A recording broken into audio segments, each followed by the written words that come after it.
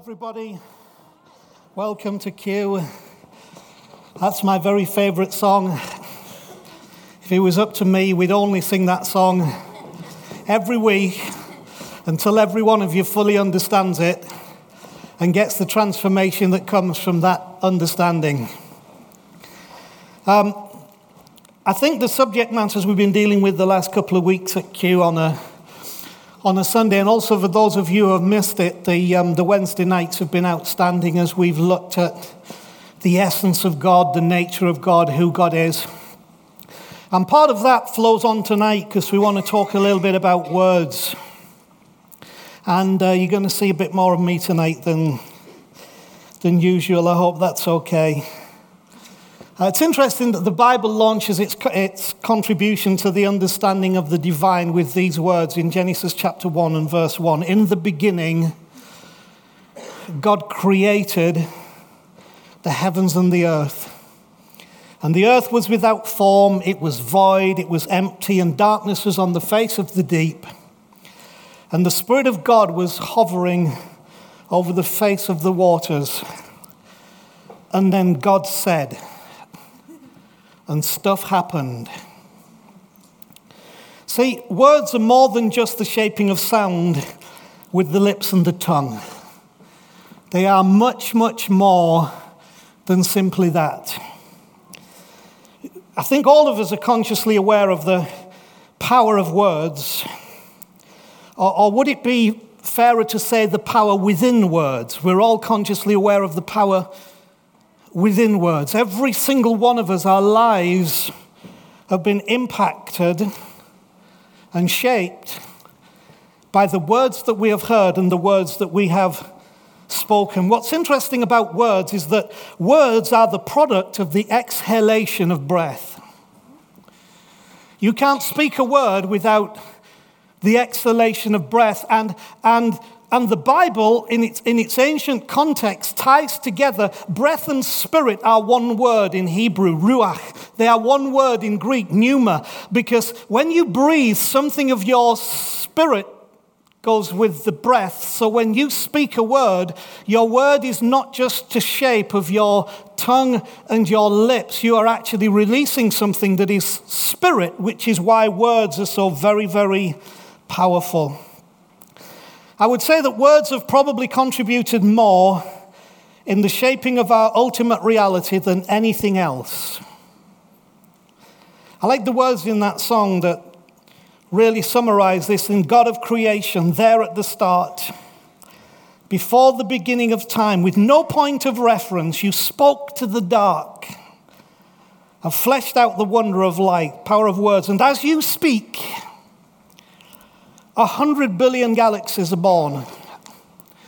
Now, whatever your view of creation is, and my view of creation is not the conventional view of creation, that in 6 literal days, God made things in 6 literal days. That's not my view, but I do believe that at the core of the whole process is this something that initiated it, and I happen to believe that it's the power of the word. It's as you speak, and that's the breath, and that's the spirit, and it's the essence of all that God the divine is. It says, in the vapor of your breath, the planet formed.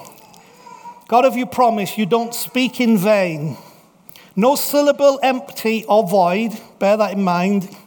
For once you have spoken, all nature and science follow the sound of your voice. And this is what I love. And as you speak, 100 billion creatures don't catch their breath. 100 billion creatures catch your breath. Now here's the problem. We are so self-obsessed that all we are concerned with is the thing that catches our breath, when we need to become obsessed with catching the breath of the divine, the breath that formed the universe, the breath that put the planets in place, is the very breath that we can breathe, and then into us comes that same word that created everything. And it means everything then is evolving in pursuit of what God said. So if this is true, tonight is a little bit about what are the implications of that on our lives.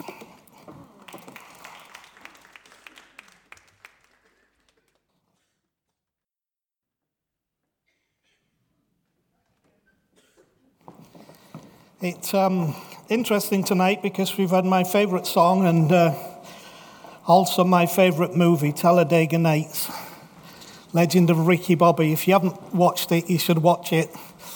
And then you'll think I'm totally crazy, or you'll share my sense of humour. I thought the clip that was put together is a great summary of the film, of how Ricky's dad turns up. I love the bit about how long's it been.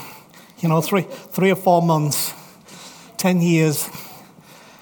But the reason we put that together was because it's so interesting, the whole thing of how young Ricky, when his dad comes in, builds his whole life around something that his dad says in one moment when he's 10 years old. Even though his dad was high when he said it, those words carry something with them that are very powerful, that have shaped his life. It was the words, if you ain't first, you're last. Which, and then of course he says that I live my whole life based on that. And then when he realizes how he's based his whole life on what's been said to him, he says, now what the hell am I supposed to do?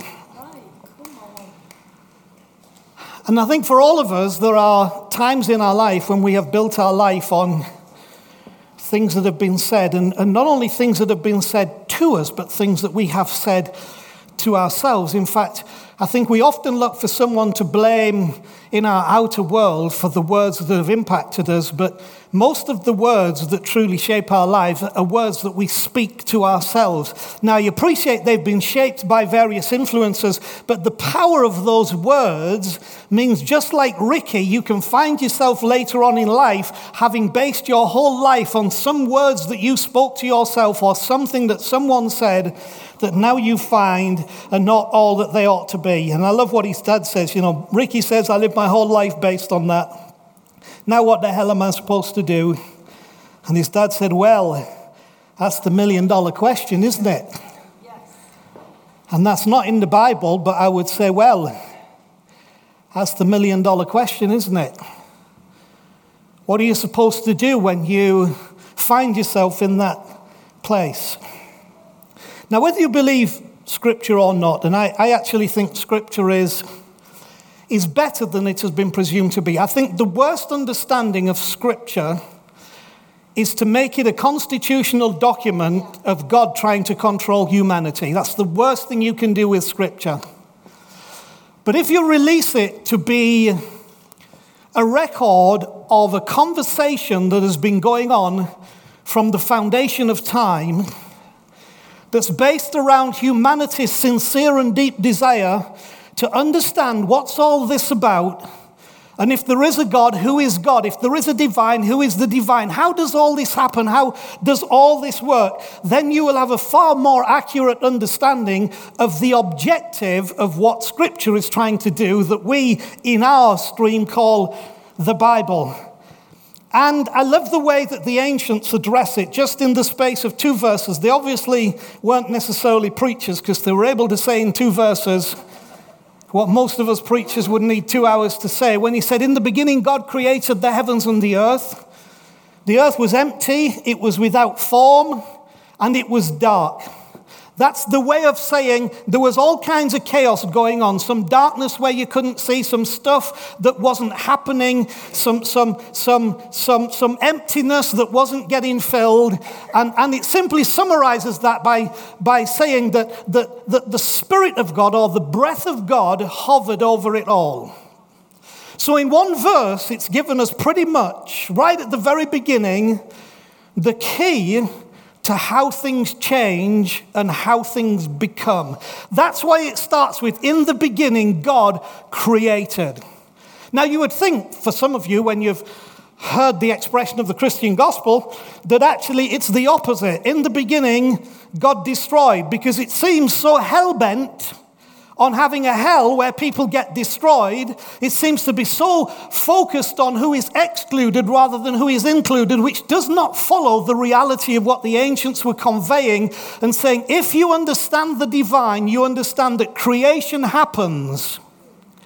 And creation happens to bring light to darkness, to bring something to nothingness, to bring order to chaos. And it all happens because there is breath over it all. And when we breathe in the breath, when we catch his breath, it says, and God breathed, it says, and God said. And the moment it says God said, it says things started to happen. Let there be. God said, let there be. Now the issue of that is to me that whether you believe Scripture or not, there can be no doubt that words create. And because we have the same breath that was breathed into the nothingness that created the universe is the same breath that you and I breathe, and that breath is the essence of God. That breath is spirit, and that breath is the Spirit of God. It comes into you, and when you speak, your words carry that same energy to create that God's words carried in the beginning. That's why sticks and stones may break my bones, but words will really hurt me. How many of you ever taught that nonsense that said, oh, sticks and stones will break your bones, but words will never hurt me? That is a lie. Every one of us know it's a lie, but we try to make ourselves feel better by disregarding what has happened to us, when actually the most powerful creative force in the universe that creates your world is your words. You are creating your world with the words that you speak, in the same way that God was creating the world. Our words create. They are not just a sound, our words create.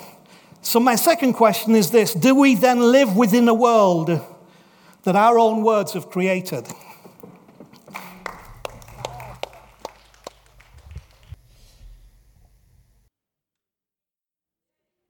Thanks, Dan. I just want to say a couple of words about a letter that we've been passing out. If you haven't had one, please make sure you get one from the stewards, or we've got some at the front if you haven't had one, that just relates to the giving that wonderfully supports this house and this ministry and all that we do, and how we reach out and what enables us to be who we are. Now, I opted not to script any of this because I thought it's far better to speak from the heart. The reason we elected as directors, and that's Mick Fox and Pete Condy and Jenny Flintoff and Jenny Byrne and Chris and myself and still Graham Byrne. Incidentally, Graham Grant. Sorry, put Graham there. Graham, the Grants will be back in a couple of weeks to be with us over Christmas, so look forward to that. Graham's still a director, so he's also part of our decision-making process. The reason we elected to give you a letter was because we felt that would be the least intrusive way of raising the issue that, first of all, we exist and we survive totally on charitable donations, i.e. your giving, that we do not get any external funding. And I think it's been absolutely amazing what we've been able to do over all these years, just by that, just by your giving, just by your generosity, just by your living up to that and helping us to be who we are and to do what we need to do. So we felt the letter would be the least intrusive way.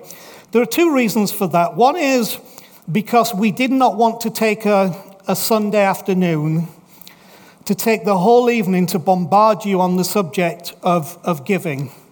I grew up in cultures that were a bit like that. Chris and I were recently in Salt Lake when the whole Sunday morning service was taken up by pressuring people to give because they were looking to raise, along with their mother church in California, $26 million to build a new ministry center or a new church building, and the whole of the hour was taken up by that. Now, we in the past, those of you who have been here for a long time, will remember occasionally we would bring in somebody like Bob Seymour from Canada, and Bob would do several nights teaching on biblical principles of giving, all of which I agree with, But as our culture has changed and as our demographic has changed, we have become more and more uncomfortable with that kind of approach. And I have two reasons for that.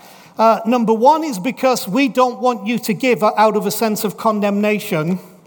And I can interpret the Bible in ways that will deeply condemn you if you don't give your money. And those methods have been used, and sometimes you watch TV and various things, they are still used, which is basically, this is what God demands of you. If you don't do that, you are robbing God, and if you're robbing God, you're under a curse, and if you're under a curse, your life is not going to go well, so give. So that's one reason we don't want to do that. The other one is I can preach just as equivalently for quite some time about how if you want your life to be blessed and if you want to see multiplication, then that will only come to you if you give and if you give in a certain way. So we preached more from a legalistic viewpoint, the biblical concept of tithing, which is giving a tenth of one's income. Now, Chris and I, in case you're thinking, walk the walk, don't talk the talk, Chris and I have always given 10% of our gross income and more to the work of the ministry just because we believe in what's happening, and the responsibility from there has not been ours. We just wanted to do what we felt was appropriate and felt the system that God spoke to the ancient Israelites was quite fair, actually, because it meant everybody proportionately was given the same. Now, one could argue that that is not a demand, and I would agree. That it's not a legal requirement, and I would agree, but what it does is it sets the benchmark extremely fair for everybody who benefits from and participates within. Everybody's on an equal playing field because we're all doing the same. And I know that the guys who are leading you all lead by example, not just by talk, and I honor them and bless them for that. Now, I also know that there are many people in here who you were raised with these principles, and you have all your life, without question, just done that because you believed it was the right thing to do. The reason we opted for the letter is because I'm at a stage in my understanding and belief that I don't want anybody to give out of condemnation. I only want you to give out of love. The question, therefore, is one, do you love us, and do you love what we're trying to do, and do you love who we are enough to be a partner in that process? If you do, we'd love you to be, because we need you, because there can come a point. I appreciate there are some of us of a generation where we were raised to give. There can come a point where you turn up and the doors are not open and the heating's not on and nobody's getting touched, because money makes the world go round. Whether we like it or not, money is still important. And I also believe when Jesus said that give and it will be given unto you, and with the measure that you give is the measure that you'll receive. I believe that's been a principle that we have lived by and that we have endured by. And this house has lived by that as we have given. And we've touched a lot of people. We've reached a lot of places. Now, another thing you may say is, well, part of modern thinking is I'd love to give, but I want to know what I'm giving to. In other words, I don't want to give to repair buildings. I don't want to give to pay electricity and gas bills. I don't want to give to buy instruments. I don't want to give to run an office. I don't want to give anything that does the fabric. I just want to give to something. Well, the truth is, all charities will tell you none of that other stuff happens unless there's a vehicle through which it can happen. And I spoke to a friend of mine who was a large supporter of a big ministry called Christ for All Nations. And in all the money that was coming in, their headquarters was crumbling to the ground, in desperate state, almost of being condemned. And why was that? Because everybody wanted to give to the crusade in Africa, but nobody wanted to give to what it was that allowed the crusade in Africa to be a crusade in Africa. So I appreciate, and we're very honest about this, that we have a structural system that has to run in order for everything else that we do, whether it's in India, in York, in the schools, or whatever to happen, it has to come from here. And one of our major choices has been to invest in people. So our staff, you could argue, is way too large for the size of church that we are, and I would agree. If we're talking about pro rata staff, but if we're talking about people who have value and add value and bring ministry to the city and serve something in some way that is very powerful, I love every one of them, and every one of them is worth their weight in gold. We'd like to continue. We'd like to continue at the level that we are.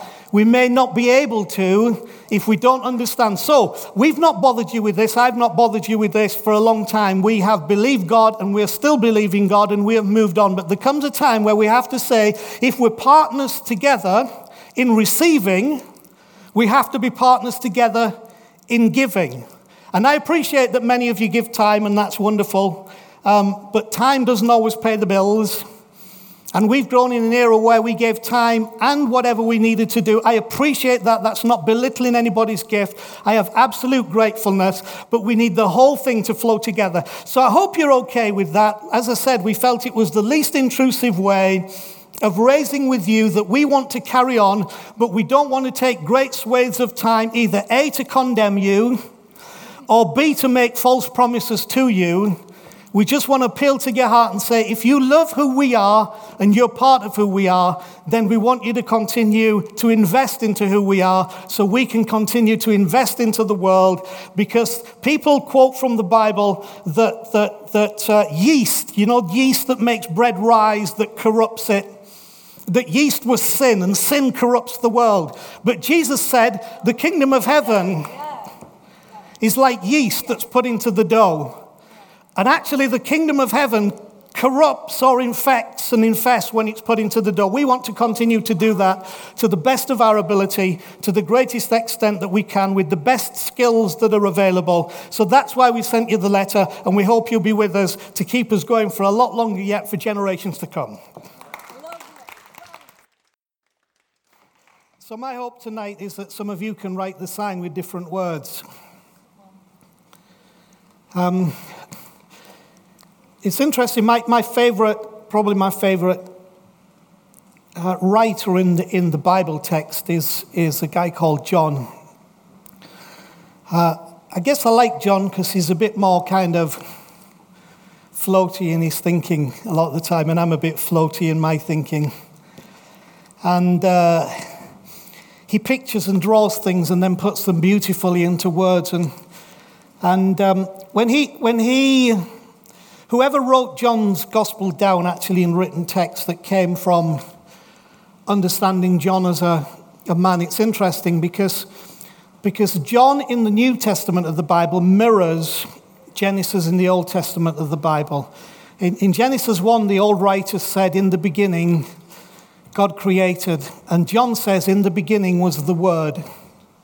See, he's caught it. It's the same thing. The breath that speaks the Word, but it's the Word that comes from the breath that creates the world. If we believe that our breath is the very breath of God, remember we talked last week about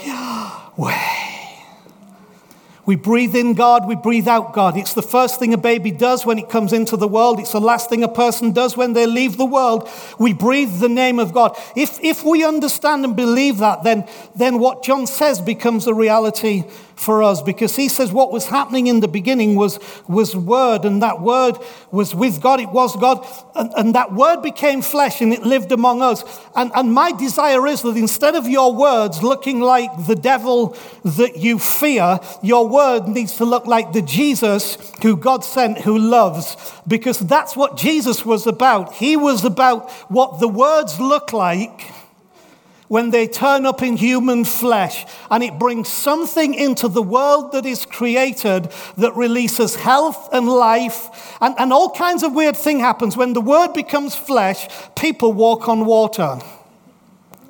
Now, I've walked on water. I have. I don't mean the River Ouse or the North Sea, but I can tell you in my life there's been plenty of water that I could have sunk underneath and I could have drowned without a trace, but by the power of that Word, I was able to walk on that water. I've stopped some storms by the words of my mouth, because instead of being intimidated and dominated by what was threatening me, I've spoken peace to it. I've spoken shalom to it from the breath that I've breathed in, and then peace has come and the storm has settled. I've had coins in fish's mouth without ever going fishing for a coin because it never looked like a fish. But just like the story of Peter and the taxes and financial miracles and the money being there because somehow a coin fell out of a fisherman's pocket one day out in the Sea of Galilee that started to sink down, and a fish was swimming by, and the fish swallowed the coin, and then the fish swam with the coin in its belly until a time when a guy called Peter went down of fishing, and that fish was in that place at that time when he lowered his hook, when they needed to pay their taxes, and he caught the fish with the coin in its mouth. I've been in all of those miracles because that's what word looks like when it becomes flesh, and it's what is the promise to you to understand that same breath that was in Jesus, the Word made flesh, is the same breath of God in you, becomes the Word made flesh, and we create the world through our words. Now, I know you have to live in your world because some of you will think if we create the world through our words, how come bad stuff happens? Because you still have to live in the world that was created by the word. There's another verse in the book of Hebrews in the New Testament that says that he sustains all things by the power of his word. Or in other things, it's all held together by word. Do you know why so often our life is not held together? Because it's not held together by word. It's not sustained by the breath and the word and the talk. So all the negativity, all the condemnation, all the judgment, all the nonsense that we repeat to ourselves, not good enough, not loved, etc., etc., etc., too heavy, too thin, whatever, never have enough, are all words, and we are speaking those, and they're creating a world. See, here's how it works. It starts with presence, the breath over the waters. And that becomes spirit. And spirit becomes breath. And breath becomes words. And words become worlds. You see, you don't have to start this because the presence that starts the process is not your being present. It's God. It's the divine being present. His breath being the thing. When you realize that, you realize you receive His Spirit, and His Spirit is His breath, and His breath becomes His words that become your words that become the worlds that we then create. If we really believe that this is the essence and power of words beyond mere mental acknowledgement, what might that mean for each of us in practical terms? I know there's not one of you in here that wouldn't deny that words are powerful, but never stop for 2 minutes to think about the words that you're speaking. So you say, yes, words are powerful. Words can destroy lives. Words can bless. And then you'll go out of here and you'll immediately start to talk about what you don't have, who you're not, what's not working, how it isn't happening, how bad it is, why not. And all of those words that you said you believe change things, you have absolutely zero intention of changing those words to reflect the breath, to reflect the Word made flesh living among us. But you have the right, the ability, the power to do that starting this moment. Now always remember, you can't take back a single word that you say. How many of you ever had somebody say, oh, I'm sorry, I take that back? I love watching the American crime dramas when the lawyer will stand up and say something and the opposing lawyer will say objection, and the lawyer who said it says withdrawn. And I'm thinking, well, yeah, but you said it. They can't be withdrawn. You did that deliberately, and you're saying withdrawn means nothing because now that word is out there. You can't take back a single word that you say, so be careful what you say. Now, sometimes talks like this don't go down too well. For this reason, it puts a responsibility upon us, the individual, to have to actually respond in a certain way. Remember, the breathing is involuntary.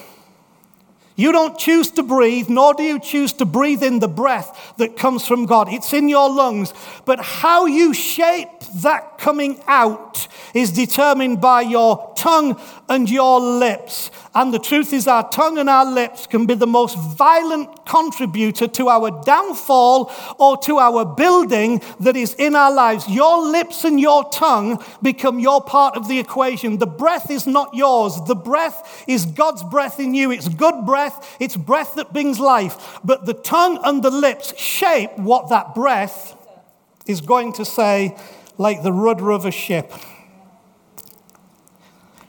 Possibly the most powerful words anyone can ever speak are the words, I am. I am. Yeah, right, Georgia. See, these words connect us powerfully to the source of our being.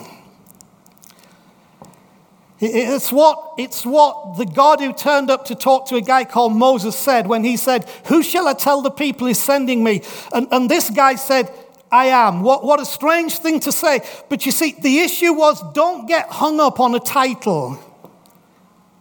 Get hung up on the presence, on the being, on the existence. I am is not a title. I am is a statement of existence. It's a statement of being. And when our being connects with that being, something happens. Because you see, there's a reason you were not called a human doing.